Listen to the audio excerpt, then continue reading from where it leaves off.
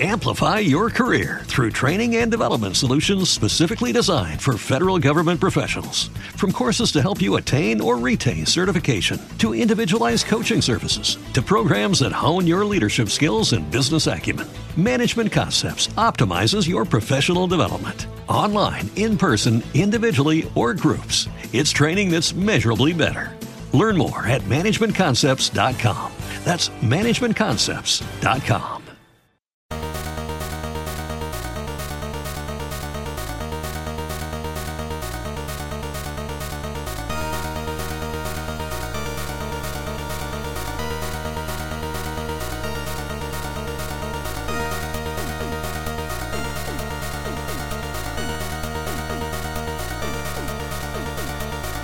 Hello and welcome to the TOVG podcast. My name is George Weedman, as it usually is. As it usually also is, we have Jimmy Belikoff and Matt Visual in here with us today, as well as a guest. Matt has roped in Fred Horgan, an ex-RuneScape developer who's also done some cool things with the... God damn it, Matt. Wait, what did I get? No, you said it right. He just wants to be an asshole. That's all. So Fred Horgan, how are you doing today?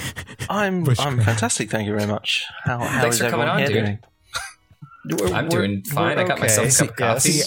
See, I expect the numbers for this podcast to shoot up because now we brought in a guy with an accent. All right, everyone loves the British accent, right? It's true. That's how the internet works. That's the only reason Co-optional is doing so good. Right. Matt loves British boys. Oh yes, I do. So Fred, you have a British accent. You're going to be able to speak with authority. You're going to be able to sound like you know what you're talking about, and you're going to actually help fill us in on some interesting aspects of one news topic coming up later on. But for now, let's start off by saying, what have you been playing this week, if anything? What have I been playing? Yes. So this weekend just gone, actually, it was a group of us got together for a big 24-hour Dark Souls 3 marathon. Oh my god! Yeah. It was a couple of my friends. They got the game at launch and they had it sat on their desks for 2 weeks in the wrapper, not opening it because they knew that we were all going to get together for the weekend and play it. So Dang. that was quite an awesome weekend. Did you guys do it co-op? Or? How did you set that up? Was it like a bunch of TVs, everyone playing alone, or? Yeah, it was in my mate Stu's front room, and we had 2 TVs, 2 PS4s, and we were kind of rotating deaths. So it was quite an experience, and so there was a little bit of competition going on. We had one build going on one PS4, another build going on another PS4, and seeing who could kind of get further than each other, and it was quite cool. We're all going into it completely fresh. We'd all managed to stay away from the game, which was quite satisfying. Which build ended up winning? So actually, what happened was we had one build going Herald. Mm-hmm. Which we got quite far in, and then on the other PS4, a couple of the guys retired to go and get some sleep, and I took over, and it was only a couple of us that have actually played Dark Souls much before, so I've played Dark Souls 1 and 2 a bit in the past, and I got on there and taken on I think it was the Mercenary, and I was running around the turban. Yeah, that's the guy, and the dual sword. Roche from Witcher 2 hat. Yeah. But yeah, they had him horrendously set up. There were skill points all over the place. He was fat rolling everywhere, and I spent about half an hour doing a load of kind of gear optimization on it. And then the guy whose PS4 came back in and re-rolled the character. So, gosh. So that was fun. And then he managed in about 10 hours to get further than the 18-hour character we had on the other PS4. So, dang.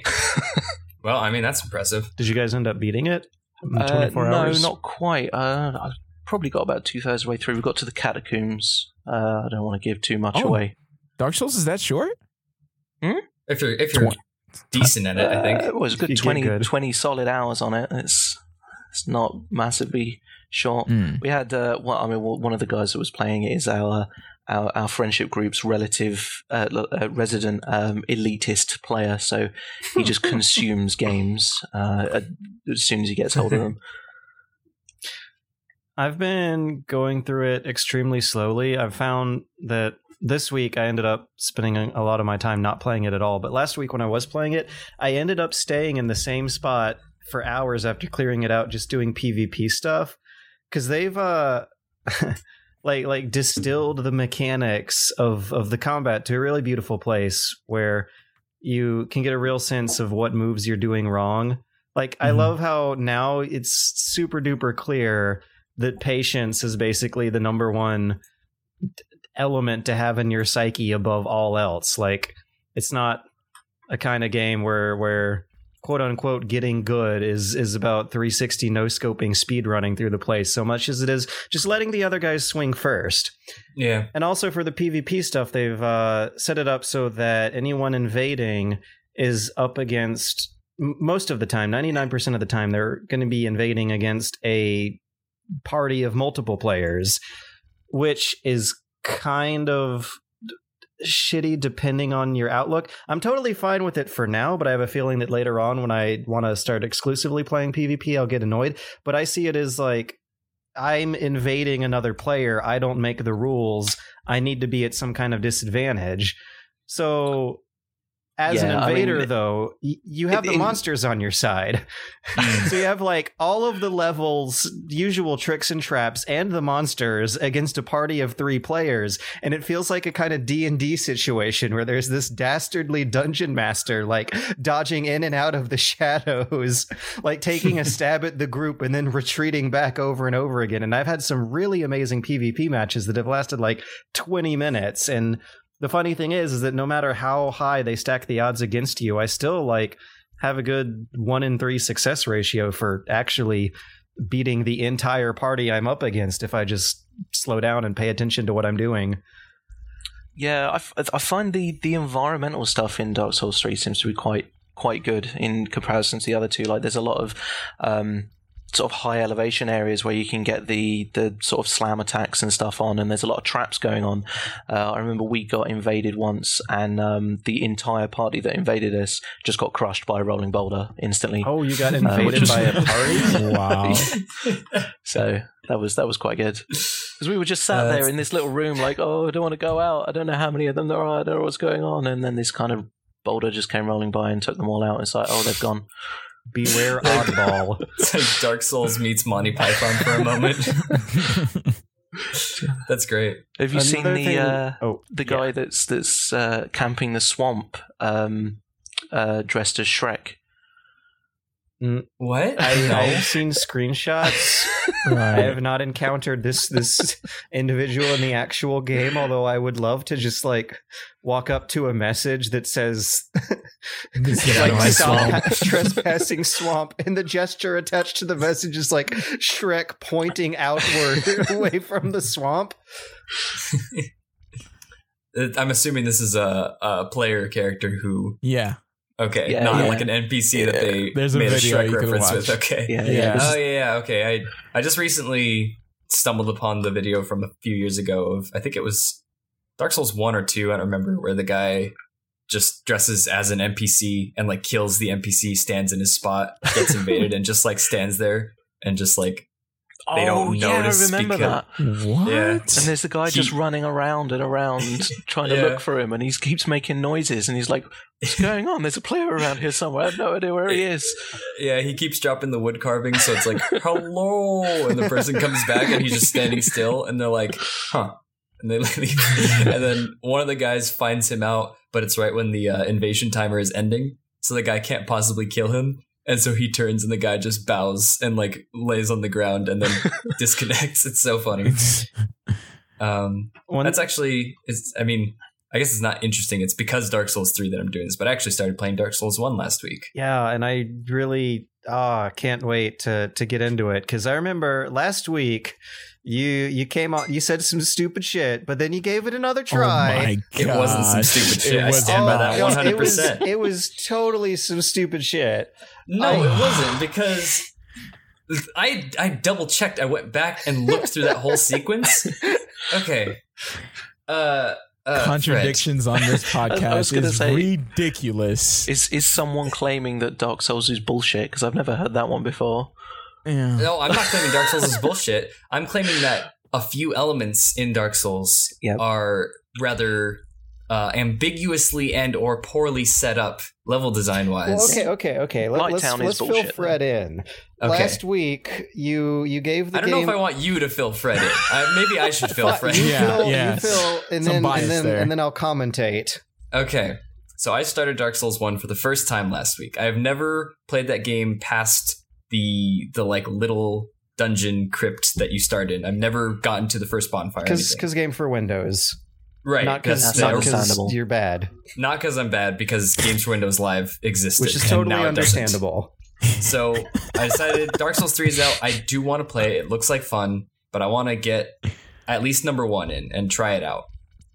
So I started up again. I get out of the thing, I get to the first bonfire, and I walk forward in the direction that I'm facing to talk to the crestfallen knight. And he says a bunch of shit, and he's like, go up to the church to ring a bell or go down to the sewers to ring a bell. I don't give a fuck. I hate everything. You're going to die anyway. I'm like, cool, thanks, dude. So directly behind the crestfallen knight is a slope. In fact, an entire hill. There's like 4 feet. It's barely a slope. And then if you pan the camera behind you, there's like a huge ass mountain pathway. There is a giant aqueduct. Let me just turn around. Let me just turn around from the direction that I'm facing when I start the tutorial area continue. game. Go on. Anyway, so I follow the slope behind him in the direction I started facing in, and I find a monk. And I'm like, that guy back there said church. I find a monk. He's in this wrecked building. Maybe I'm in the area where the church is, so I need to like look around here for some paths to go farther and fight some things. Do Dark Souls-y stuff. I don't know. So I go forward, find a chest, I find some bodies or whatever, and then I'm like, well, I can't really find anywhere forward. Oh, here's a little pit. So I drop down a thing, and then I fight some skeletons. Skeletons being the most standard level 1 enemy in all RPGs across the board. And so I'm like, skeletons, I'm definitely going the right way. These are some easy bullshit enemies, no problem. Take 15 hits to kill, and they kill me in 2. And I'm like, oh, this game's it's not hard. It's just, these enemies are just sponges, that's all. Like, I could beat these, I just don't really fucking feel like it. They were clearly out-leveled. How am I supposed to know that when everyone's like, Dark Souls is so hard? Oh, Dark Souls is hard. Because you previously played through an area where all the enemies die in 2 hits and you go through a boss no problem. It's the tutorial. The mistake you made is you should have followed the little dog in the town. Thank you, Fred. You were saying all this previously after a week where you were praising Hyperlight for blocking areas off. You complain about Dark Souls, a highly more complicated game than Hyperlight, when you follow the freaking dog. Also, can I just add that in Hyperlight Drifter, any of the areas, all the enemies are still like middling health bars. There's no area you go to where any of them are low health bars. They're all 2 to 3 hits in every direction. So it's like you could still get through those areas. They just have more complex attacks. And I didn't go the wrong way. There's more health bars in the bigger areas. There's just about on, like, 5 or 6. They have like bossy-ish enemies, like mini boss enemies, but like the frog dudes where George went are 2 hits. Yeah. But they're drastically different from everybody else. We're not here to talk about Hyperlight Drifter again. That conversation so Jimmy, needs what to did stay you in the do past. after being mad at these skeletons that you're not supposed to fight yet? Or that you are, but supposed to learn? Why did you uninstall the game? Because I was like, this is... My thoughts were, these are the first enemies that I found going in the direction that I was facing when they put me in the area. If this is what the rest of the game is going to be like, this is just boring to me. Like, hacking at the same enemies 15 times in a row while I'm just sitting on a stupid hill, like, does not sound fun to me. So you reinstalled it, found out you were wrong, and had fun. I talked to some people, and somebody was like, oh, you just got to turn around. You went to the church. You need to go to the chapel. And I was like, oh, I need to go to the chapel. Fucking like... What? Oh my God. Okay. Have you seen the infographic that I think it was a guy on the Dark Souls Reddit made of the kind of level layout of all the different Dark Souls games? Which is really interesting. The Dark Souls 1 infographic is like this big spaghetti mess, and it's like all the kind of intricate shortcuts that come around on each other, and it's arguably a problem for new people coming to the game. It's like, this Dark Souls thing, you should totally get into Dark Souls. And it's like when Dark Souls 1 came out, it was supposed to be this kind of like weird thing that people were just coming to and learning for the first time. And I think people put up with the fact that it was what it was. But now it's got more popular. I think people are going back to Dark Souls 1 with expectations of the more recent Dark Souls games. And they're getting a little bit confused and don't quite understand what's going on. Is it kind of like Salt and Sanctuary, where every area just intertwines with another area, and you can kind of just like... Yeah, Dark Souls 1 has lots of kind of like looping shortcuts and stuff around the whole world. And then Dark Souls 2 went much more linear in that, okay, now you go to this area, now to this like area, now to this area. Branching out. Yeah, I did see that infographic, actually, because the Dark Souls 1 was just like a straight line, and it had like 2 branches that go off of it but don't go anywhere. Dark Souls 1 is spaghetti, Dark Souls 2 and 3 are trees, and they do this with fast travel, which is like a common criticism of Salt and Sanctuary, is that you have all these looping shortcuts that connect all of the sanctuaries to one another, but you don't really need them because you can just slap down a guide and start fast traveling between them easily. But in Dark Souls 2, they added a fast travel function to all the bonfires, so you could then start having bonfires that just dead end, so you could just teleport back to the earlier one in the branch, whereas in Dark Souls 1, you are kind of stuck with bonfires for a while, so they need to make sure that if you need to run from one side of the map to another, it won't be a long trek. It's a real vertical level design, actually. The whole thing is like a spiral staircase or a plate of spaghetti. Right, and like expanding past that, though, as soon as someone was like to turn around, and which I turn around, and that staircase is not, it's not like, go this way. It's like very unobtrusious, like little just there's thing in the zombies side that of the die wall. in 2 hits on that staircase, and then there are skeletons that die in 15 hits. If downhill you're looking the around, other way. And everyone says Dark Souls is fucking hard, so I think it's very easy to make the step to, oh, this is what they mean, as opposed to I shouldn't be here. I won't lie. I did, and I think a lot of players end up trying to go down the catacombs first. But I also didn't uninstall the game. Jimmy, I want to hear your thoughts, because okay, like I said before, I feel like Dark Souls, when they say it's hard, I don't see it as a hard game. Like, I feel like you can just learn how it works, and then you just kind of defeat it. Once you learn the attacks, you just run through them like it's whatever. Well, like, do you feel that way, or do you feel like it's actually like, oh my gosh, it's the hardest game ever, and blah blah blah blah blah? I think that I have a middling opinion on this, because there are 2 camps. There's the people who are like, Dark Souls is fucking hard. Oh, it's so good, it's hard. And then there's the other people who are like, Dark Souls isn't really hard. It's challenging. You can beat that game without dying. And I'm like, no, fuck you. You can't beat that game without dying.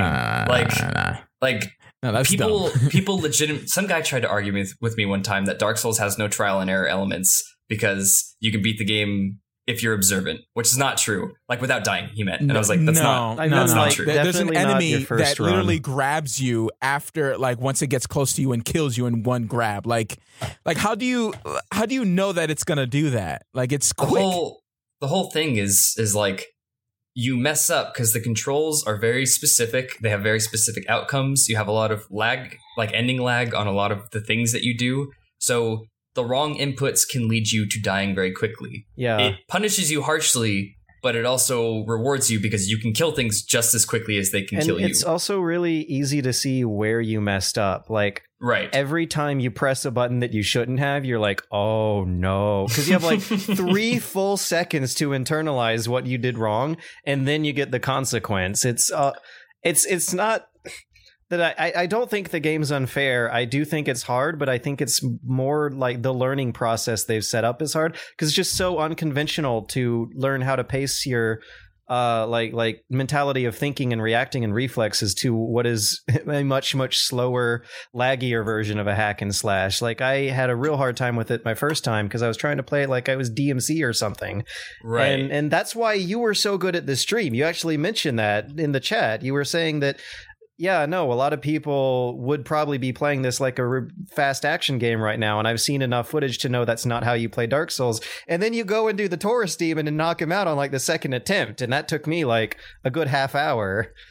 Yeah, I'm not completely blind going in. I know that roles have iframes, that like shielding is super important, and just sitting back and waiting for people to whiff and killing them is like the most efficient way and the most safe way. But like, aside from that, there is execution. It's a difficult game. I wouldn't say it's not hard, but I think that the challenge is mostly unlearning what so many games have taught us over so long of a time. Like even, not just hack and slash games, but like platformers and many other things. Like, people compare it to like an adult Zelda, but like in Zelda, you can just wail on the Stalfos until they put their shield down, and then you get a hit on them. And if they hit you, it's not, half to 3/4 of your health. It's just like half a heart. And so it's more punishing if you mess up. And I think that's the core of the difficulty. But I don't want to rant for Dark Souls for too long, because I'm sure everybody's heard this shit before. People were like, make a video. And I'm like, what do I have to say that nobody else has said? Like, Dark Souls has been picked apart to bits. Yeah. But the only other thing that I didn't like. I know what it is. And this one, I think, is indefensible as far as game design, but I'll give it to them because all I know is, like, all I see from this is the From Software team being like, what if we just kill them right now? The dragon on the bridge is 100% bullshit. It has a purpose, though. Like, yeah, to kill you. That's it. Oh my gosh. It kills you for free. No, that's what that dragon does. If you keep your shield up, you can take that hit like super easy. It just quarters your health bar. It hits you from behind. But you can also hear it flapping for a 4-second build-up before it comes down. 4 seconds, George, really? Yeah, I mean... No. I'm going to play back the stream footage, and I'm going to show you that it was immediate. If you pan the camera behind you by accident, you'll see a big fat-ass dragon. Classic game logic, of course. Let me just look behind me. And if you also slow down and listen to what's going on, you'll hear 4 seconds of wings flapping. You are such a Dark Souls fan. And anyone playing it the first time is going to get that kill, but that's to like teach them how slow this game actually wants you to go. And then before you know it... And then before you know it, you start walking into new areas with your shield up, walking, not running, checking every single corner before you go in, and not dying for hours at a time. And you're like, oh, the game's easy now. No, you're just going slowly and paying more attention. I was walking slowly, shield up always, because I started doing that like immediately when I started this. George. If it hits you from behind, the shield doesn't matter. But no, you can take that hit with the shield, or just like dash backwards 2 steps, and you're good. Let's not talk about Dark Souls, Hyperlight Drifter. That's for the second run when you know. All I was going to say was that part I would forgive them more for it if the dragon comes from the front and sweeps the whole bridge, because then you see it.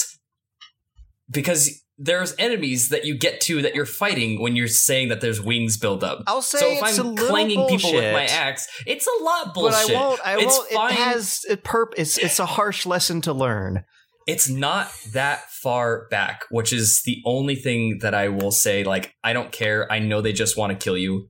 Yeah. Like, you learn something, but they definitely want to kill you there. They don't want you to survive that at all. They also do it right after a boss. It's to keep you from getting overconfident. It would have been fine if it was like, boss, you meet Solaire, there's a bonfire, and then the dragon.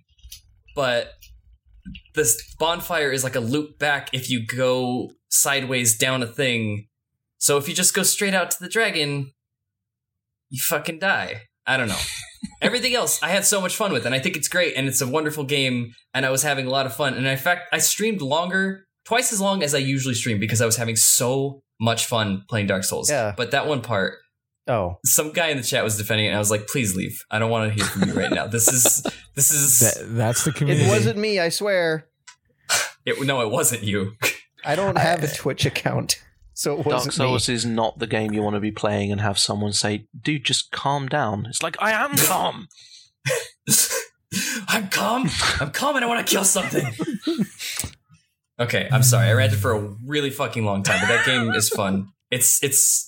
I can see now why people like to talk about it and become fans of it so quickly. Yeah, I'm happy. Invested. It made me happy that you were happy. I probably should never play it then. I played part 2 on stream, and I steamrolled a lot of the stuff until the boss I had died a couple times. But Dark Souls 2 and Demon Souls is all I know about Dark Souls. Is pretty much so and I heard Dark Souls 2 wasn't that good, so maybe that was the reason. But I didn't have any urge to keep playing Dark Souls 2. I'm after I beat a couple bosses and I just I'd rather work on some stuff. And so I should probably go back and play part 1 because everyone tells me to play part 1 and then probably play Bloodborne again because it's been sitting in my PS3 for a while. Also, Dark Souls 3. Oh yeah, It's the best. Out of the 3, Dark Souls 3 it's the best version of Dark Souls. I heard it was a combination between Bloodborne and Dark Souls 1. and a little demons. And a little demon. Ooh. So it's everything that isn't the bad one that was Dark Souls 2. It's really nice. They learned. Well, okay. You know what? I wish I had time. I really wish I you had played through time. Salt and Sanctuary, which is basically good which is 2D also Souls. easy. Which is also very easy because the bosses are not designed too well. Or maybe I had an overpowered build as well because I did heavy armor. So I would tank a lot of stuff. But that game was unbelievably fun. And I don't really care if it being easy or hard. I care about it being challenging and fun. And I after playing Salt, I just want to play another Dark Souls type game again, and you guys talking about it is making me want to play again. And I do want to stream it too, because I don't want to say I beat this boss in one hit and then no one I'm bragging at that point. So I'm just no, here's the VOD. Yeah. VODs speak louder than words. Exactly. I'm still thinking that Bloodborne's my favorite out of all of them right now, but I really, really hope that DS3 ends up surpassing it because people are raving about this game right now. And I really can't wait for some crazy mid-game twist to shatter everything I know, much in the way Bloodborne did. Because the story in Bloodborne was just so damn cool. Yeah, I really want to get around to Bloodborne. I know it's more fast-paced and aggressive, which is kind of how I play games generally, so I'm interested in seeing how that pans out. I think it's a lot harder too, actually, because you don't have that shield. True. Yeah, what Bloodborne did with the kind of Dark Souls gameplay was really cool. It was your best defense is being offensive, with the guns, staggering things, so actually having to shoot things to open them up rather than parrying and stuff. It was really cool. Yeah, right. You have to pay attention to, like you were saying, staggering, like playing an action game where being aware of things like stun lock timing. At what point in the enemy's animation do you need to hit to stun lock versus hitting them in their idle animation doesn't stun. It's a lot more demanding on the lifesteal thing. The lifesteal thing was really cool as well. Oh, I missed that. Yeah. I missed that a lot in DS3. I like that. I think it's a cool mechanic. On another note, has there been anything else that you've been playing, Fred? I was trying to think. Not that I can think of. Not out of just kind of boring MMOs that I'm still sub to that I'm playing. That no one cares about, but I'm you and Matt must get along great then. Yeah, that I'm too addicted to stop playing. Any in particular that's the number one right now, like Final Fantasy 14 or FF14? FF14 is what I'm playing. Yeah, that seems to be the most recently well received one. Yeah. Oh, actually, I played Enter the Gungeon earlier as well. Oh, yeah. I'm interested to see because I'm hearing some hate now that the game's been out for a few weeks. Oh, really? Super cool. So you're all in on it. You're just like cool with it. The humor and the kind of presentation of it is exactly what I like. Like the kind of dumb pun humor in it is awesome. A lot of people gave me some shit for liking the music. I think the music's rad. Do you think the music's rad? Yeah, they're wrong. Opening, Thank you. The opening menu music is so cool.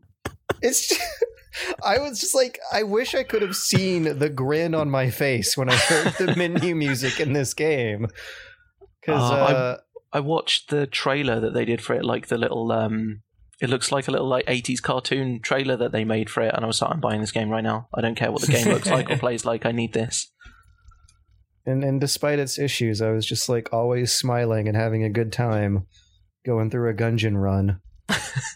So I have fond memories for it. I don't know if I'm going to pick it back up again, because the more you play it, the more frustrating things you figure out about it. But that game's style is just so likable that I couldn't hate on it too hard. Super cool. Yeah, it's super stylish. Like it's a candidate for stylish game of the year, I think. Already. Wow. Like really polished it's really too. Good. Yeah, it's really nice. Like the pixel art is on point. Like the cute little bullets and the little like shot. Like there's something I find super amusing about having a bullet that has a gun that's shooting me. That shoots. It's just great. Bullet, like does that count as cannibalism? If you are a bullet and you're shooting a device that explodes and projects bullets, that's really quite morbid when you think about it from their perspective. I know that game has a massive basis in puns on all of its weapons and a lot of its humor. I wonder if they ever add DLC, if they will add like a level 6 or, a farther down room that's like actually like hell, and they could just call it Bullet Hell.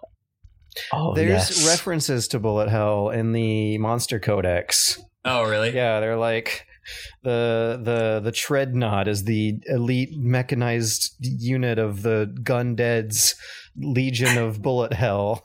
Okay, great. Way ahead of me then. They didn't thought of disappoint everything. me. The first gun that you get is the pea shooter, which is brilliant. Yep. And have you seen the collector's edition gun? No, what is it? The MTX gun. So you get the microtransaction gun, and it shoots in-game money. Oh no! And it's a little cash register. It's so good. That's wonderful. Does it take it out of your inventory? Yep. Oh no! Oh my god, that's wonderful. I love that. That's the worst. What do you? Oh, I love that. That's mean, but yeah, it is really lovable. I was really just loved like the lowercase r that just shot out the word bullet, and every time he shot, you heard like someone's voice just goes bullet, bullet, bullet. Oh man, that's a game that I have deliberately avoided just for the sake of I know that I would go way too deep. When Binding of Isaac Rebirth came out, I went way too deep. I lost hours and hours of valuable work time to that, and I know that Gungeon would do the same to me, so I just avoided it. Another thing, you're a Binding of Isaac fan, and I wish I had come into this review being a Binding of Isaac fan. I've given it a few shots, but never got hooked, and I feel like knowing the way that game works explains a lot of the things I might have been confused about with Gungeon, and also might have helped me been able to articulate it better. Like one thing, I played some Isaac when I was going through a review, and Isaac definitely moves slower. But it's interesting. The pace of the combat is slower, but when you go through the game, it's much faster. You can. I not knowing what I was doing at all went through level 1 of the Isaac dungeon in like 4 or 5 minutes, but level 1 of the Gungeon takes a good 10 to 15 minutes. Even though your hands are a lot more involved in the intricate frame by frame movements of your character. Yeah, from what I hear, we still have yet to find. There's like maybe 1 or 2, but any sort of roguelite or, similar game to Isaac that does floor 1 in a fun way. Because Isaac's floor 1's really boring. I really liked Necrodancer. I feel like that's true. That's a good example. Have you played Necrodancer? I played a little bit. Okay, because that was the only one of these games that I really super got into, and I just wish I could know what I'm talking about and be able to explain why better. Yeah, I've still not played Necrodancer. It's on my list. It's on my long list of things I need to get to. Super I think rad. the other one that I thought, like, it's fun right out the gate was Risk of Rain, but that's because all the characters have, like, 4 skills, like, as if you're, like, a MOBA hero or something, like, so it makes it, you know, more dynamic, whereas opposed to, like, Isaac, you just, like, you have the worst weapon in the game. It shoots and does nothing. You're slow. There are spiders. So like Risk of Rain, you're like rolling around and like shooting rockets and stuff right out the gate, and then you get better stuff that makes that more interesting.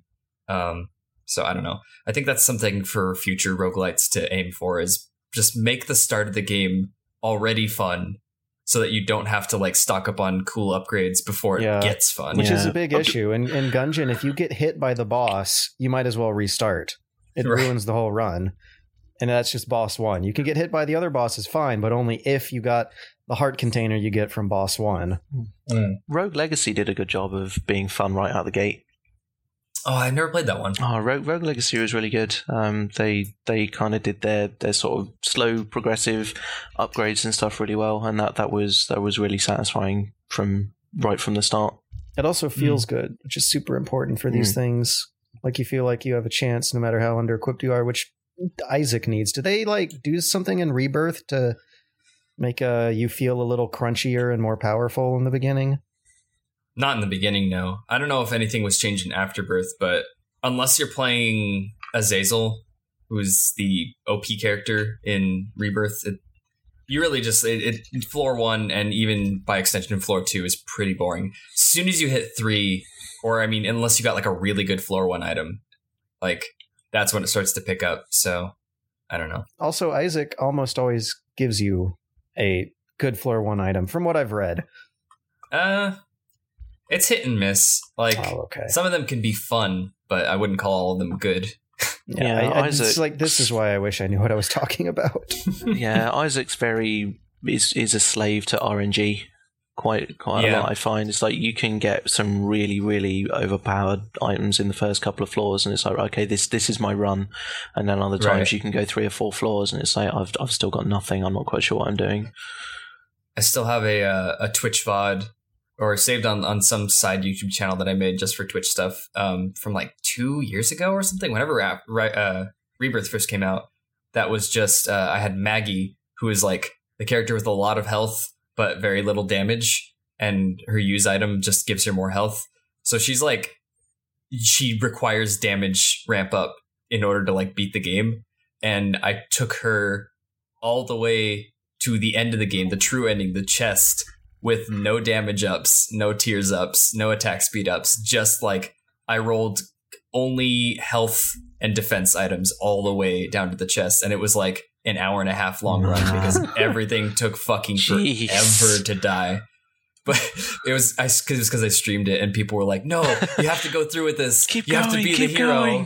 And so I got peer pressured into finishing that terrible run. I was about to say, that doesn't sound like actual fun, though. It was very satisfying when I beat it, and I was like, I just beat that with all the odds stacked against me, but other than that, it was pretty fucking boring. We haven't talked about what Matt's been playing. Yeah, sorry, Matt. We talked. He contributed to Dark Souls a little bit. All I did was yell into the mic like I usually do. And complain that Dark Souls is just like every other game. But anyways, damn. No, that's not. I didn't mean it like that deep. No, Dark Souls is a great game. I mean, I love Demon Souls. But anyways, me and Fred actually played Paragon. I did play, of course, Metal Gear and all that type of stuff. We know Metal Gear. Metal Gear's good. Blah blah blah. And you'll see the review later. Next week. But Paragon, I don't know if it's worth talking about, to be honest. Like, I mean, it's good. I know Fred has like strong views about game design, like really strong views. Like, every time I play a game with him, he's just like, no, they should have done this and that. Why are you bringing out a MOBA game and you're not innovating on the design? What is going on? Like he goes crazy, but. It's they have a really cool set of items like you have in League of Legends. They have cards, right? So you can build a deck, and you like can Titanfall. use Yeah, and you can build a deck using different cards that improve attack speed or life steal or physical damage or energy damage or health and armor. And with that card, you can use the money you get from leveling up to add like little jewel upgrades. So 3 upgrades to each individual card that you slot in. And you get like, I think, six cards in all. And each card can be upgraded 3 times with different little jewels. And you can create a deck that has different upgrades for each character. It can't be for all the characters. It has to be for a specific character that you build a deck for. So it does have something cool going for it. But as far as the main gameplay of the MOBA, it's just it's like when you were talking, Fred, like, it's just a 3D MOBA. Like it's not doing anything different, to be honest. It's just some imbalance there too. Yeah, go ahead. Yeah, it just kind of feels like a sort of someone's gone like, oh, like LoL and Dota, let's just kind of get those and give them third-person shooter controls. That's all we need to do, right? And it's like, no, you kind of need to take it a little bit further than that. And it just doesn't. I mean, it's polished. It looks really good. It looks really spot on. But the attack rate is so slow. The minions and the other heroes have so much health. They're really difficult to take down, and it just doesn't quite feel right. I don't think there's anything wrong with it that couldn't be fixed with like rounds of feedback and like some extra development. And I mean, it's early access. It's early kind of. I mean, this is early beta or alpha or whatever it is. And so hopefully they will they will change their systems and take the game further, because I think it's got promise. But at the moment, it's just a bit early game doesn't feel satisfying. So when you play like a melee, not a melee, but any character, melee or range. So you would think like having a guy with 2 pistols or having a guy with like a machine gun, it will be like a high fire rate. So it would go boom, boom,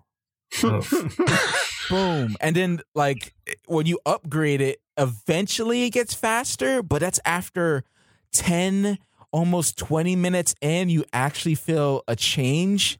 And so that whole time it's very sluggish, and then the games last over 40 minutes if you're not careful and you're not like bomb rushing. I was gonna when you said 20 minutes, I was like, that should be when the game is wrapping up. See, that's League of Legends time right there, because that's what it feels like. It just feels like a League of Legends type of 3D MOBA that looks really good, and it does look really good.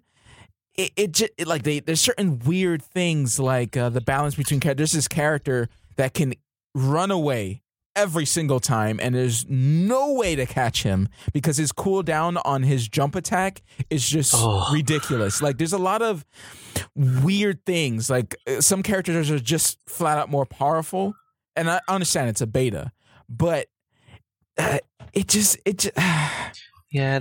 feel satisfying.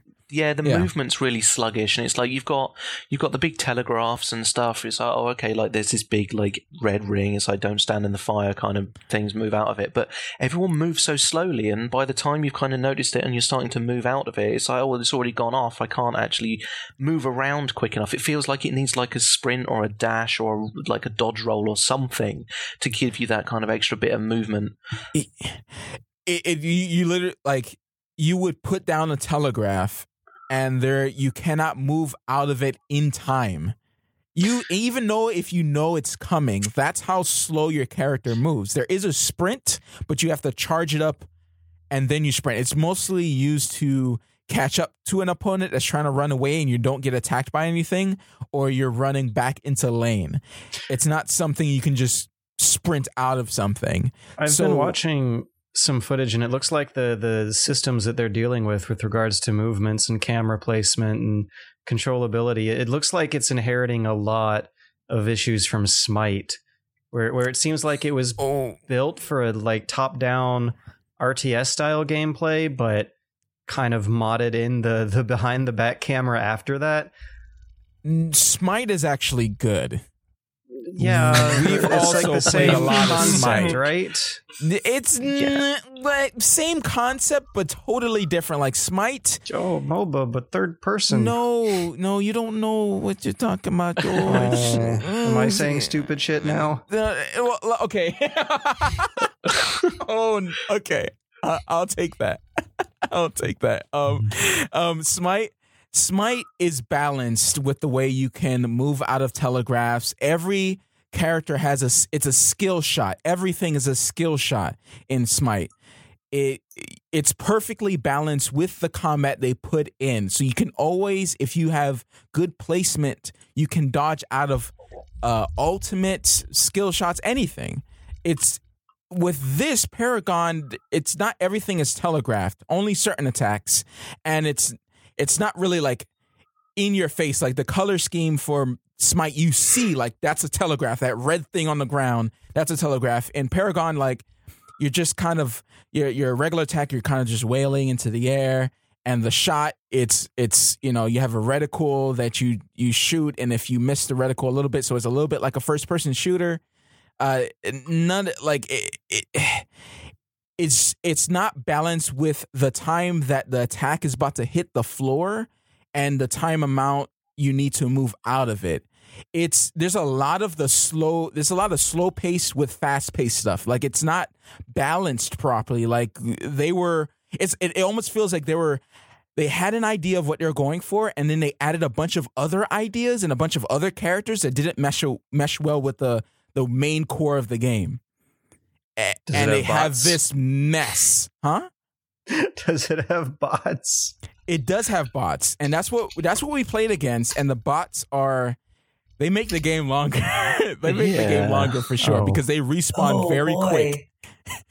Very quick. And there was a part where because the bots you can trick. They're very easy things. So I was destroying the bots, but I couldn't get strong enough to just tear through them and win the game. Like the bot matches, I guess they're trying to compensate and stuff. But yeah, it's this game is too much time talking about it. It sounds like this game sucks. I would say after beta it could be better. I'm not going to say, oh, I played 3 hours of it, it sucks or whatever like that. But I think there's a lot of things that need to work. I wouldn't play it over anything else Twitter, right now. Somebody on Twitter quote Matt word for word on that. Just after the part where he says, "I wouldn't say this game sucks." It's definitely got promise. I mean, it's presented nice. Cool. The card system is cool, and it looks good. And yeah, so it just seems like it's mediocre. Then yeah, it is. It's okay. Yeah. And those are the worst games to have to talk about, are the mediocre ones. Yeah. If it's not like astoundingly bad or astoundingly good, then it's just... Yeah, it's like I was saying to Matt, it feels like the kind of Korean MMO of MOBAs right now. It's like, it does everything okay, but I'm not sure if I want to keep playing it. It's a very hot-looking guy, but... horrible personality. Horrible. Like that, you have to look through the abs. You know what I'm saying, ladies out there? I didn't want to use a woman as an example. I thought I switch it up. Plus I like men. You do? Oh, we better not tell your wife then. Oh, no, don't worry. She's not listening. That's fine. She don't listen to the podcast. Okay. Yeah, but anyways, she doesn't know your secret. Way more time than it deserves. Yeah. Sick. That was bad. I guess I will continue to do my plan that I never was going to deviate from and just get Overwatch. Yeah. I think play more Dark Souls. Mm-hmm. I mean, I'm going to get Overwatch regardless. Yeah. I'm probably going to stop playing Dark Souls when Overwatch comes out. Okay, anyways, I'm so hyped for Overwatch. We're running on though. We got at least a little bit of these news topics to bore into, right? It's a light news day. It is. It hasn't been a very eventful week, but we'll find out just how uneventful it was after this this bathroom break. Tribes. Okay, I gotta go to the bathroom. I'll be right back.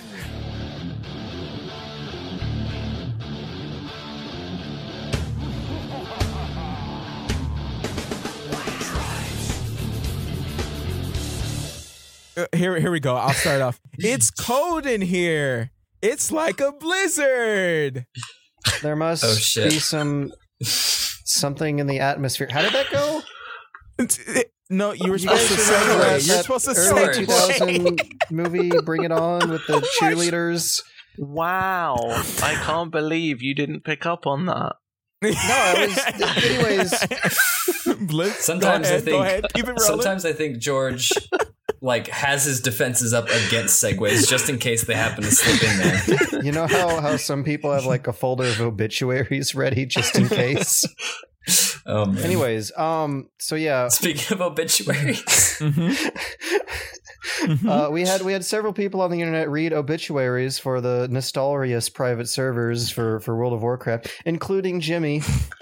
Yeah. But that is actually really fortunate for us because we have Fred in here who has worked on a extremely popular MMO before and might know some of the business of what's going on behind the scenes and how to respond to these very angry fans. I might do. Well, I don't want to try and pretend that I'm a Blizzard spokesperson here. That could get me into all sorts of trouble. Blizzard has officially responded go into that first. to Nostalria shutting down and the resulting anger. They ask themselves, why not just let Nostalrius continue the way it was? The honest answer is failure to protect against intellectual property infringement would damage Blizzard's rights, which is totally true and shitty and something that happens because the way American law works. This is why like Mojang was suing Bethesda for the rights over the word scrolls. Or other way around. Bethesda was screwing Mojang for scrolls? Yeah. Huh. That was Mojang's game. I thought it was the other way around. Mojang made Scrolls. Bethesda already had Elder Scrolls. Oh, yeah. Right. Okay. So, yeah, I mean, they would have to kind of do that because in American copyright law, if you don't set a precedent, then that means when someone really does rip you off for real, they can just use the argument like, oh, why didn't you sue those other people who, I mean, of course, to us normal people weren't ripping them off, but that's like, no one likes it. Yeah. Even the people who were doing it don't like it and don't want to win. They just kind of like have to if you have a team of lawyers because they know how dirty and evil and slimy their job is. Yeah. But anyways, if this... I mean, I specifically recall Todd Howard at one point during the Bethesda thing was like off the record, on the record was like, we don't really want to do this. It's like lawyer stuff. Like... Because I know him and Notch were like friends, and Notch was like really sad that they were suing him. It's such shit. Anyways. Yeah. So yeah, it's super duper shitty and no one likes it, but they do have to protect their intellectual copyright infringement because then someone can rip them off for real and easily sue them with the evidence that they didn't care previously, but did in a special case for the real people who really will sue them off. They also say that if we could just push a button and all of this would be created, we would. However, there are tremendous operational challenges to integrating classic servers, not to mention the ongoing support of multiple live versions for every aspect of WoW. And this is like another thing that you see happen. This argument pops up whenever fans make something better or just as cool as the real thing and wonder why developers aren't doing it as well because there's support they have to do. It's going to cost more if it's highly paid engineers in San Francisco doing the same job as fans doing it for free on the side. And I feel like this is actually one aspect that you could fill us in a little more about with what you know having worked on RuneScape is the presumably exorbitant costs associated with what look like to the rest of us cheap features. Or just challenges in general, or what Blizzard might be talking about. Yeah, I mean, it's a really difficult thing. I mean, we opened up old school servers for RuneScape. I can't remember; it must be a couple of years ago now. And it was based on sort of a lot of player requests and feedback and stuff. Oh, we would love to see RuneScape from this era or from this era or this era, and it was almost just a case of I remember it was just should we see what we've got, and kind of looking through the archives and sort of what's the most stable version, like in our source control and our kind of history, what's the most stable version of kind of like the server and the save games and stuff that we've got that we can kind of roll back to, the one was found from around 2007. And they got the server up and running internally, and just had a few people was like, yeah, okay, this is basically just a 2007 version of the game, and the server's kind of here. And then it was like, well, what do we do with this now? Like, if we're going to do this, how do we go with it? We're going to need like a team. It's going to need its own customer support. It's going to need its own, its own forums, its own servers, its own, potentially its own accounts, its own, all the kind of like billing and stuff that goes with it. How do you kind of handle, if you're going to have a subscription fee for one game but not another, or if they're going to cost different amounts, like how there's all that kind of like weird billing side and money side of things, which I tend to stay away from if I can, because it's really awkward and weird, and when you start dealing with people's money, there's some really strange legal implications. But yeah, I mean, it went really well for RuneScape. I mean, the servers are going really, really strong. They've got and I think what's really cool with the RuneScape old school servers is they've got a full development team on it. Right. So they've got artists, they've got QA, they've got developers, and they've got the whole. It's like a whole kind of micro team that are working on this old version of RuneScape. And they're making updates. They're adding new bosses. They're adding new continents. They're it's effectively an alternate universe developed version of RuneScape if it had gone in a different direction in 2007. So why do you think RuneScape? Oh, I can imagine a few reasons why, but why do you think RuneScape is able to host classic servers like this and Blizzard either will not or is choosing not? Says it's difficult. Why do you think they say it's difficult? Yeah, well, so I mean, the first thing is they'll need a team to do it. Right. I don't know who's still at Blizzard that worked on WoW when it 10 years ago or 7, 8 years ago or whatever they want. A lot of the guys that were on the old school team for RuneScape are people that have been there since that time anyway, so they kind of remember the game, and they're going back to an older code base with an older version of the engine that doesn't have the same features and the same source code, and so it's not quite as simple as just like, oh, just spin up a server with running this code and import this game into it, because there's all of these kind of legacy systems and kind of rewriting of RuneScape had the HD client that it came out with, and that was a complete new renderer, and that kind of broke bits and pieces that needed to be fixed as and when they were come across later on. So you can't just kind of dump an old server on top of a new client. They don't talk to each other properly. So Blizzard would need a way of kind of providing a vanilla client to connect to a vanilla server. They might not have the vanilla servers around still. And if they do they still run on their hardware? Are they, their hardware might all be 64-bit now, and the old servers might be 32-bit. That's not a small task to upgrade all of your servers to run on new architecture. There's all kind of weird things before you even get into the the idea that what do they do with it once they've started up? You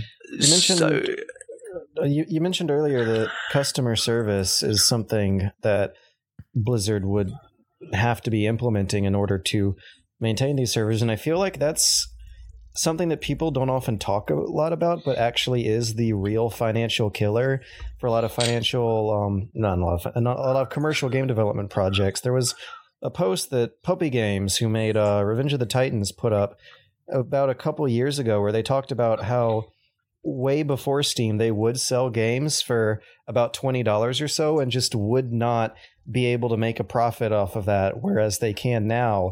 But now they've had to slash their almost entire customer service budget apart from that in order to make it in order to balance the budget. But that ends up also biting them at the same time on the downturn, because then they have a huge reputation now for treating customers like garbage when they can no longer afford to keep a team open that basically, as they described in the blog post, fix customers' computers for them. And that's what you were just saying there, like old World of Warcraft 2004 software architecture, maybe 32-bit. People today are now using 64-bit.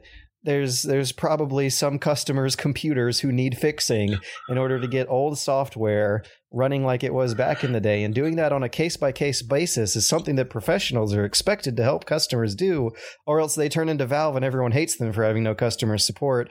Blizzard, I guess, wouldn't want to go down that route, but the fans can afford to, because they're not, the expectations are in wildly different places. Yeah, that's true. The supporting of it. It's so if you kind of look at it from a kind of business perspective, if you've got modern WoW servers, and you've got your classic WoW servers, how many new people are you going to get coming and playing your vanilla WoW servers that don't play your WoW main servers? Now, there's going to be a crossover. The Nostalgia stuff, they had, I think, was it 250,000 players that signed the petition to get the classic servers back. But how many of those 250,000 players currently play WoW? Because if there's a significant portion of them that currently play WoW, are they going to pay an additional sub fee to play vanilla? Because the way that RuneScape works is you pay one sub fee and you get access to both current RuneScape and vanilla RuneScape, or old school RuneScape.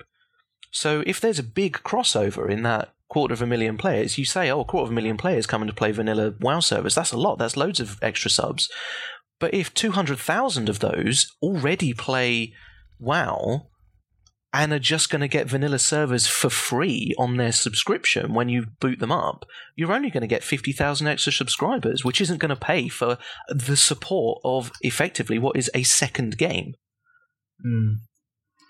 Yeah, that's true. I saw a post on the Blizzard post, like a comment reply, that I also thought brought up an interesting point, which is some of, if not a lot of the cost of this, probably not more than the customer service and upkeep, but finding a way to implement WoW classic servers into a current launcher, the current Battle.net launcher, is radically different from the old school WoW launcher. Yeah. So I'm assuming that also would provide a rather large challenge just on top of all these other things. Yeah, I mean, it's all of this kind of future support. Like, you never in a live environment game, you never expect to have to go back. Like, you can write systems and upgrade your infrastructure that is technically destructive, and you can't go backwards, but you're only ever going to go forwards and upgrade the game. So it's okay to make those destructive changes because you're never expecting to go back or roll back anything, because all you're doing is improving. Mm-hmm. And so again, with the kind of servers and client stuff, we don't know what the Battle.net infrastructure, what are they going to have to, what's changed in like their things like encryption and network packets and all of this kind of stuff that's changed. Like, original WoW could be played on a 56k modem. You can guarantee that they can be more frivolous with their packet sending now than they were then, which means that they've probably changed their netcode. So it's all of these kind of weird things that you've got to think about. And RuneScape's big advantage was because it was built in a browser. Basically, anything that that could run the client in Java in a browser, it was still going to run. Right. There wasn't that many problems with the kind of backwards compatibility of the actual client itself, and the engine itself kind of ran because of the way that it was built to work around Java, meant that it was inherently sort of scalable.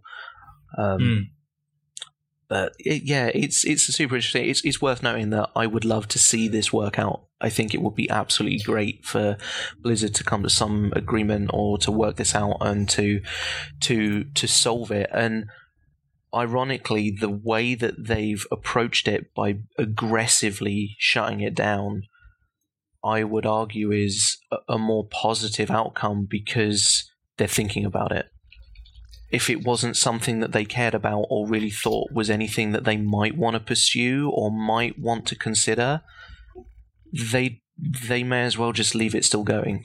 One thing they have mentioned is that they have been talking with the people who are running Nostalrius, and I don't know if the alternative feature that they're suggesting here really is something that would fill that gap, but they're in the forums they're proposing starting something called a pristine realm. It's just an idea they have, no solid plans for it yet, but a pristine realm would turn off all leveling acceleration, including character transfers, heirloom gear, character boosts, recruit a friend bonuses, WoW token, and access to cross-realm zones. I don't know, Jimmy might actually know what that means more than me. Essentially, see, here's the thing is I don't know if this is what people are wanting. They didn't say vanilla, they didn't say 2004 in any of this description. No. This is what they definitely mean is this is going to be World of Warcraft Legion, but I mean is going to as in this hypothetically could be World of Warcraft Legion with all of the fluffy sort of like I guess ease of access stuff. It almost sounds like they're talking has about, drawn in a lot more casual players. It almost sounds like they're talking about pay to win boosts. Accelerated leveling, character transfers, character boosts, recruit a friend bonuses. Like that's all stuff. It's all the stuff would require real money being exchanged for faster progress. What is a WoW token? Does that? I'm not sure what a WoW token is, but like, fold in? I mean, I think they even include stuff in here like partying up, so that like character boosts as in like partying up, so you get more XP when you go through a dungeon together. Or that might be the recruit a friend, but like this wouldn't be vanilla. Is the bottom line of that? Their proposed thing is a sort of like hard moded current version where they go back to the stylistic choices of like how you level and everything from previous versions of WoW, but they still have the current content, which would include current classes, current skills, the way the skill trees change and everything, current items. So I don't think it's going to satisfy those vanilla people, but it's a step. I think it's a step, which is important. I did gain a little bit of sympathy when reading Felipe Pepe's Gama Sutra post about the mini-maps and how in old school World of Warcraft there was a lot more, like, I think I've talked about it in a video, but kind of visual navigation gameplay gimmicks involved. People ended up installing unofficial plugins that easied it up anyway, which they later made into real features in the game in the first place, which ruined a lot of the player-driven exploration you have to do. And I was like, oh, maybe that's one reason why people are mad. And then I felt a little bad. Yeah, I think that's what people want, is they want that sort of raw year one vanilla WoW sort of feel where everything was a little more cryptic, everything was a little more rough, and just kind of like, oh, you want to level? Well, just like, get to grinding or get to questing, or like, if you want to hit the level cap of this area before moving on to the next one, you're going to have to do every quest in this area, stuff like that, which is like, it's completely not even a thing anymore. In current WoW, you can do like 2 or 3 quests or quest lines in an area, not see 75% of it, and you're already out leveled to go to the next place. So yeah. This is one of the problems that I can see with vanilla WoW servers, is that if they do fire them up in the way that Nostarius existed, which was basically just, okay, this is the vanilla era and this is what you can play, because of the end game focused sort of gameplay of WoW, what happens 2 years down the line once all of your vanilla players have hit the level cap, done all the raids, and done all the quests? It's like, do they make an expansion and change? Well, yeah, exactly. Like, do they then run over to Burning Crusade? Oh, it's like, the thing is that would those players then expect an alternate universe developed version of WoW that goes off in a new direction, which is more hardcore to the vanilla? It's like. And then you're talking about serious costs, because you're developing a new game. You know that needs designing, that needs implementation, it needs proper testing, and then everything kind of spirals out. Then it's an interesting thing, but I question what the lifetime of a vanilla WoW server would actually be. Wow, that's an interesting thought. Yeah. All right, so before we dwell on it too much longer, let's move on to the next topic, which is almost just going to be as contentious or a little depressing. We have a real live, believe it or not, release date for the NX. Suddenly out of nowhere. Yeah, it showed up in the PDF of their financial report, of all things. No flashy trailer, no press show spilling the beans on the NX. It's the boring financial newsletter. It has a little bullet point underneath their earnings, which are not great, which say, for our dedicated video game platform business, Nintendo is currently developing a gaming platform codenamed NX with a brand new concept. NX will be launched in March 2017 globally. There you go. There's your release date. The death of the Wii U. That's awesome. That means that we'll see it at E3 this year, right? Oh, right? no. Later on, Nintendo confirmed with IGN that they're not going to be doing their show about the NX at E3 this year. You're going to have to wait till later to figure out what the NX even is still. And before all that, though, we do have a release date. This is so weird, getting a release date in a financial report for something as big as a new Nintendo console. I mean, the financial report information was going to be out there whether they wanted it to or not as soon as it happened. So, I mean, they just announced it because obviously people were going to find it. They didn't have to publish it, I guess, but this is a weird way to make the official announcement. Yeah, like if people data mined for this, that would have been more typical than him just like including it on their investor email. It's so weird though, because it's like there's this, and you've got the PlayStation Neo as well, which everyone is just accepting is real now. But don't forget, Sony haven't actually said anything about it. Yeah, Sony they didn't haven't put made that an official announcement in their financial report. Because I know that a lot of people have piles of negative thoughts towards all this Nintendo news in the last 2 days. I personally think that while a very weird move, it might just be a good move on Nintendo's part for a March release for the NX. Oh, because okay. Like, here's my thinking. The Wii U, for all intents and purposes, did not have a good launch nor a good first couple of years. Even though I feel that right now it's a great console with a lot of great games on it, it's sort of like, that doesn't matter anymore. No one's buying it. But what they needed was a really strong launch lineup, or at least a really strong year one lineup, which didn't really happen. So with the NX, it's already confirmed we're getting whatever Zelda U is going to be called as an NX title. Oh, that's also news. It's no longer Wii U exclusive. But then again, no one was really expecting that. Right. This is launching in March. Most of Nintendo's audience is kids. That's the younger demographic. And the American kids demographic is going to be on summer break shortly after March. This means that they're going to have a bunch of time to play video games. So I can see that being the start of the NX kind of like making its rounds with the hopefully decent starting lineup of games it has.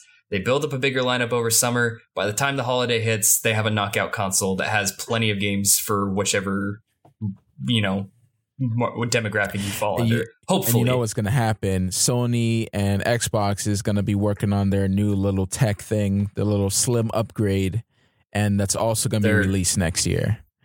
Their new TV and sports streaming box. Yeah. That has a game on it. Xbox One, 2? Xbox 1, 2. If it's actually 12. Called that, I will jump out the window.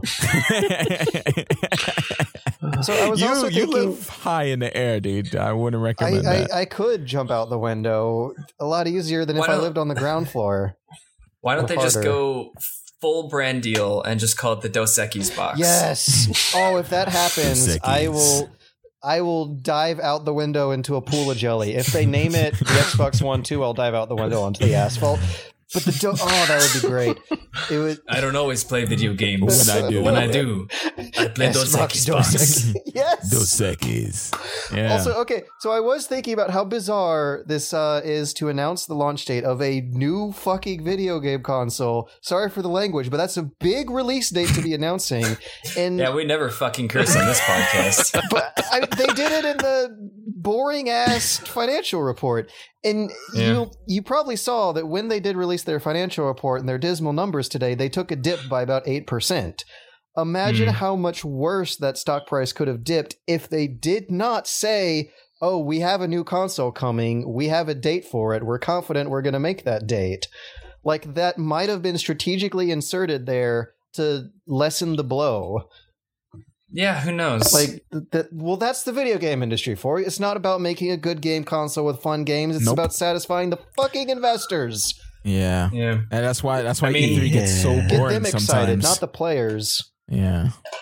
To be fair, Nintendo more often makes satisfying games that satisfy the players regardless of their investors that they need to satisfy. I said satisfy like 12 times in that sentence. But yeah, I don't know. I mean, I, for one, am happy that they're pushing back the Zelda because I'd rather them make a good Zelda than them make a shit Zelda that comes more quickly to us. Yeah. Especially after Skyward Sword and the rift that divides people over that game. I'd rather have something like A Link Between Worlds where pretty much everybody can agree that it's like, at the very least, a pretty dang good game. And in my opinion, probably the best Zelda game. Also, I just want you're them wrong if you say it's garbage. You're actually wrong. I just Objectively, objectively, everything. Oh, subjectively too? Yes, all of the objective, all the objectively, all the dejectively, yes. Bijectively. Also, I just had a thought, and that is how depressingly familiar it is to be paying attention to a Nintendo console's lifespan and having this happen, where you have a shitload of fun for 3 years, but then the last 2 years are like, oh god. Because the N64 kind of sort of had that problem. Like Majora's Mask and Perfect Dark were like the last games coming out for that thing, and they were 6 months apart from each other. And when the GameCube came out, like RE5 was one of maybe 4 game launches coming out in the 2004 holiday season. There were bad versions of King Kong, and I don't remember what else it was. I think Project Number 03 was in there too. It's just like there's always this dearth of releases for the last few years of a Nintendo console, whereas the last years of a Sony console are this crazy party where lots of developers are maxing out the potential of this console and making Rogue Galaxy and Shadow of the Colossus and FF12, like super huge AAA blockbuster releases, whereas Nintendo just gets like one thing and then the console's dead. I hope the NX changes that. I hope it blows our minds. I mean, we had Bayonetta, like that is way different than what you're used to with Nintendo. I feel like, and maybe they learn a little bit to branch out a bit, you know, and actually make a powerful console this time around.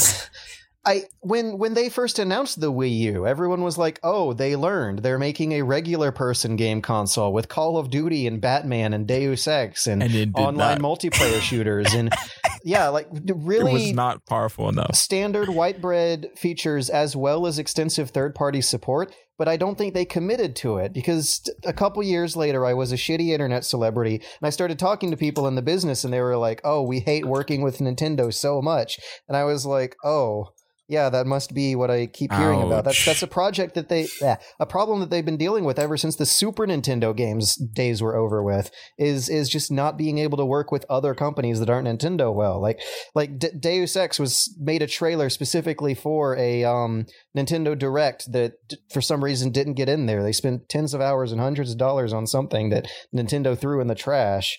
And that's like the primary example at the top of my head. There's just like really weird disregards for their business partners that everyone thought was on the right track when they announced it, but then they didn't follow through. The thing is, though, why would you buy like Batman or any of those games? I guess Batman had the nice little like tablet thing going on for it, but like, why would you buy like Darksiders, I think it was, all those games when it looks better on Sony or Xbox on a computer? Well, yes, I mean, come on, yes, I'm the Wii U trying was to the more powerful. Yeah, like why would you buy it on a Wii U? Like to be honest, like I'm not trying to be a snob here, but I think it's in full honesty because you don't the Wii have U's, either of the other consoles. That's the only reason I can think of. And it's a good ass alternative and that's pretty to much those. it. It's so that Dad can play Call of Duty. Like, imagine how much more fair and normal the world would be if the Wii U was getting every year's Madden and Call of Duty. And then imagine what a great and wonderful place the world would be if the Wii U was getting every year's Souls game. Like both the niche stuff and the mainstream stuff. That would be so weird. Like, even if it was a scaled back shitty graphic version of it, like as long as it's there. The support is there, and but that was the idea. They announced this thing, and they're like, "Oh, we're gonna have Call of Duty and Madden," and then 2 years later, EA was like, "No, fuck it. Their hardware's too different. Working with them is too different. We're not gonna commit." Oh, you can make plays on your like tablet and stuff like that on Madden. That's pretty sick. The Wii U tablet is so cool. It's such a neat thing. Like the fact that they managed to get the latency down and that it actually works. It's like this is a really cool thing. Like it would be awesome to be able to play all of my games on the sofa while someone else wants to use the TV. And it's just like, it had ports of all the big hits from the previous year. I remember I used to play New Super Mario Bros. U on the gamepad while my wife would watch Netflix or Hulu on the Xbox. I wouldn't even need the TV, and that was great. And then I don't remember when they stopped doing that for most games, but a lot of games don't do that. Cuddling up in bed and playing an actual real legit console home version of Smash on the tablet was amazing. Yeah. Oh, geez. Okay. Before the joke escapes into the nether, I really hope that Wii U Dark Souls, the cover would just be the same, but the U in Dark Souls would just be a big ass cartoony like bubble letter U. Dark Soul U's.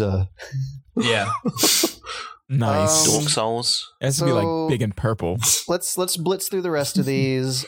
First up, we got Call of Duty Modern Warfare is rumored to be this year's Call of Duty is rumored to be a remaster of Modern Warfare, either 1 or 2, depending on I guess what they pick or if they bundle them together, because they're playing with tweets to like subtly wink wink nudge nudge at this announcement. The official Call of Duty Twitter account responded to some random ass fan from almost 2 years ago saying, "If I ever hear the words Call of Duty 4 PS4 remaster, I will literally shit my pants." Call of Duty replied with emojis of shit and pants.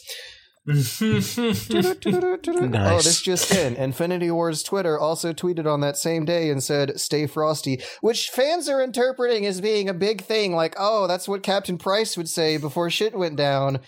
And I don't know. That's just what anyone in these games say when shit goes down. That's what army men say. Exactly. Yeah, that's what Sarge's heroes would say. I think if there's anything that could revitalize, or at least be like a last hurrah of the Call of Duty series, they're ending Call of Duty 4 : Modern Warfare remaster would be the best thing that you could do right now to like rebuild up hype for your series that is pretty much nobody cares about anymore. I don't doubt that. I don't think it's ending, but they do have to try something. I'm not saying it's ending. I'm saying it's like it's declining. Yeah, it's falling more and more into obscurity. If they don't do anything interesting or really eye-catching, it's just gonna die. It's still a mainstream hit, but it's not as mainstreamy or hitty as it was in years past. It's like WoW right now. WoW is down a lot of subscribers from the past few years. Well, and what Infinity Ward are doing is releasing vanilla Call of Duty.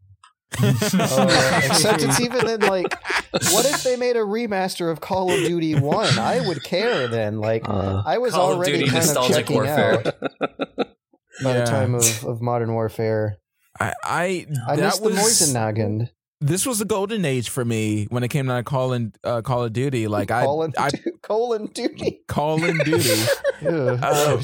Yeah, I played all of them throughout since 1, and then the peak for me was Call of Duty 4, and then a couple games after that, and I just kind of fell out of love with it.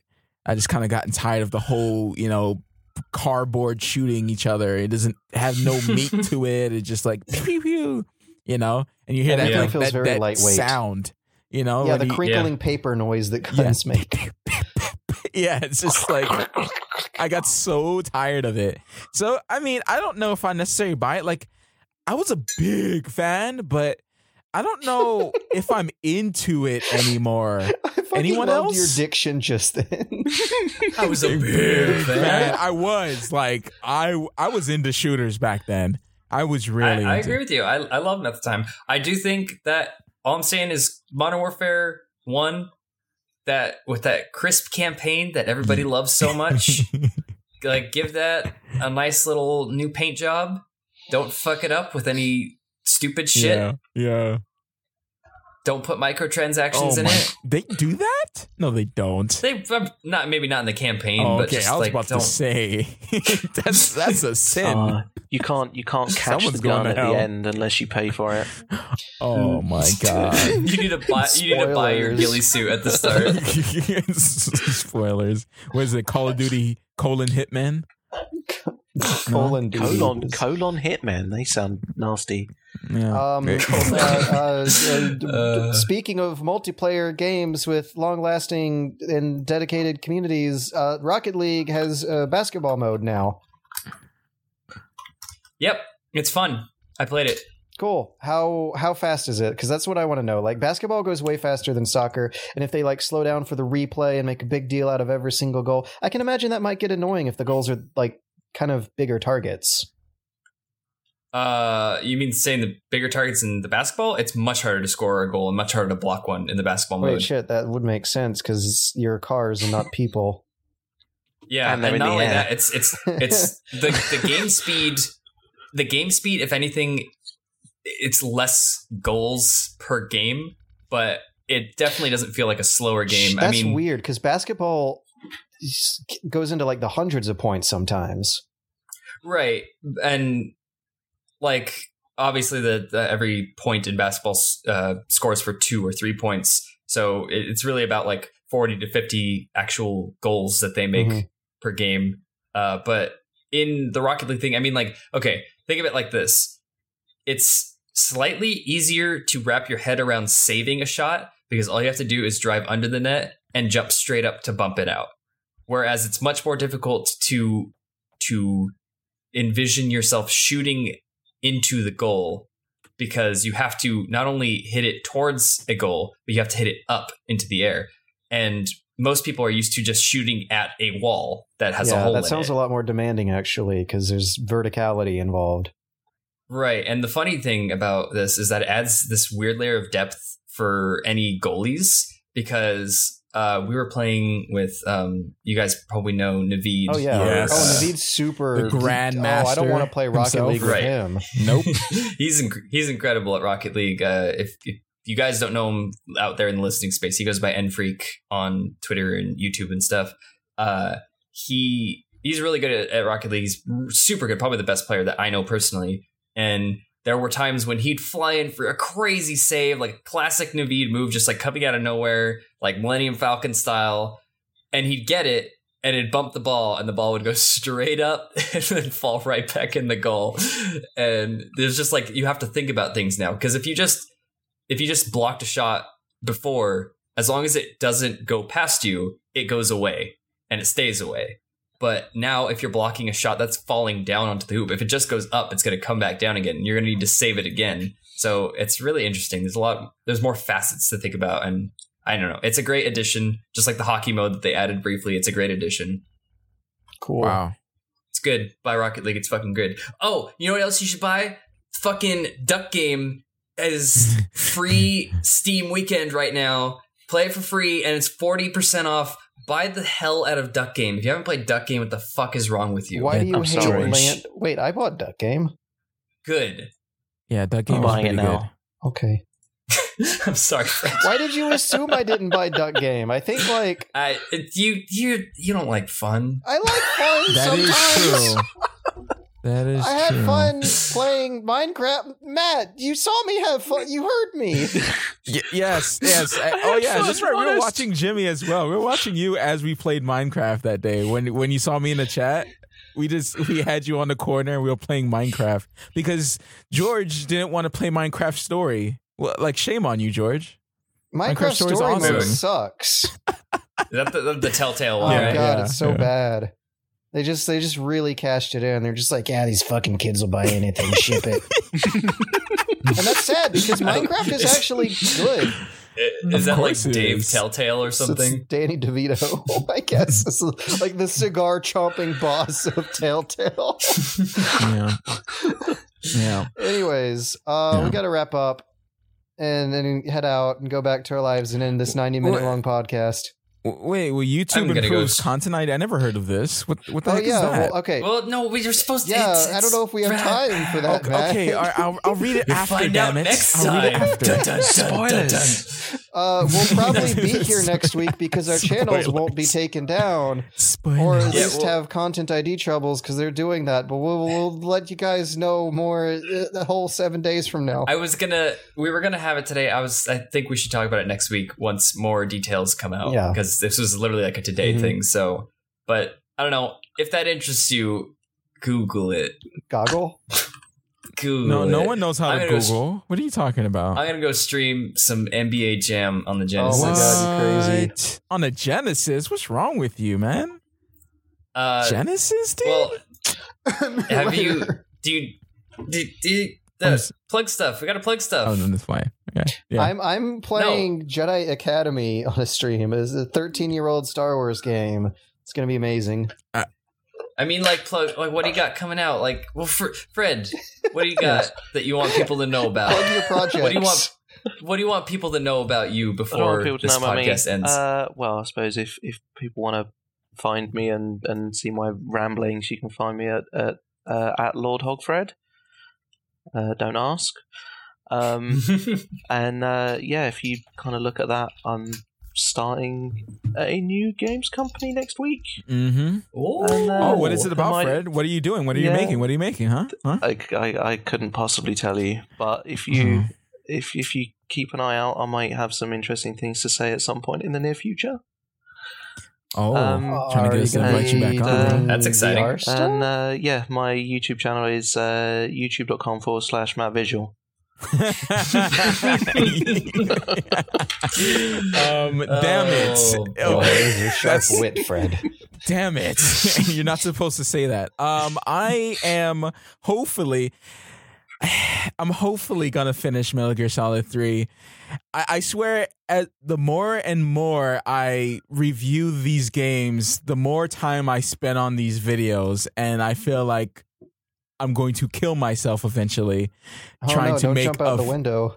Yeah, yes. Except mine won't be as nasty as fall as yours. But yes, that's probably going to come out, and of course I'm going to stream Dark Souls 3. I'm not going to die. I'm just going to slice it like a hot knife in some butter. You know what I'm saying? Butter. We'll see. We will see. Bush. I put out a video for the first time in 4 months. You did? I didn't see that. What? Oh, the Monster Hunter video. Yeah, it was fine. It was great.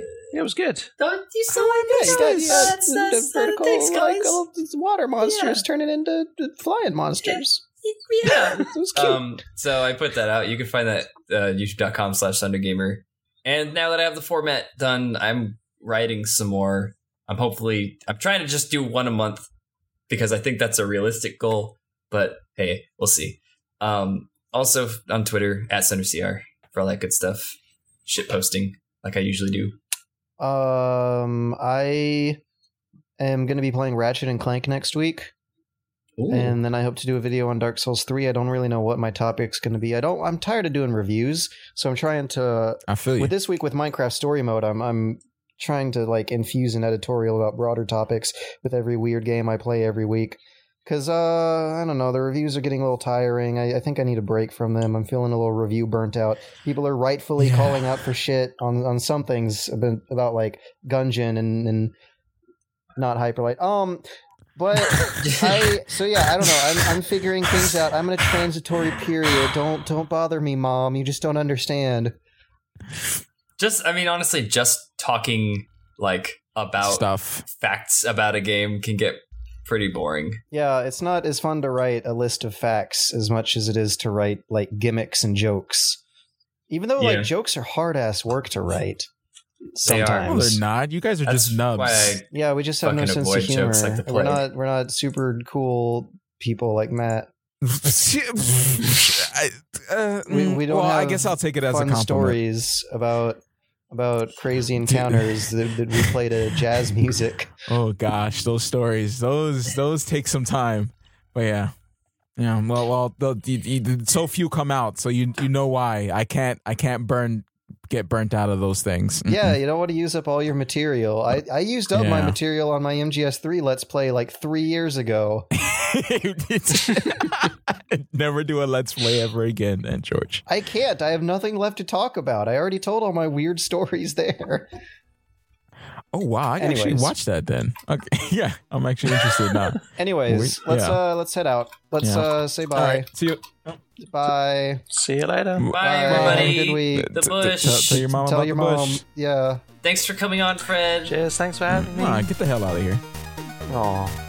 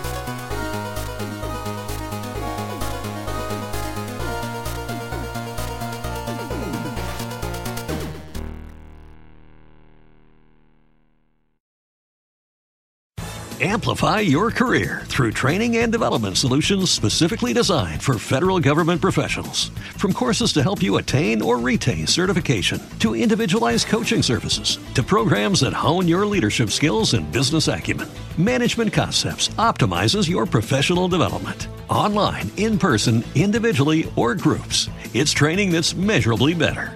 Learn more at managementconcepts.com. That's managementconcepts.com. With the Lucky Land Slots, you can get lucky just about anywhere. This is your captain speaking. We've got clear runway and the weather's fine, but we're just going to circle up here a while and get lucky. No, nothing like that. It's just these cash prizes add up quick. So I suggest you sit back, keep your tray table upright, and start getting lucky. Play for free at LuckyLandSlots.com. Are you feeling lucky? No purchase necessary. Void where prohibited by law. 18+ terms and conditions apply. See website for details.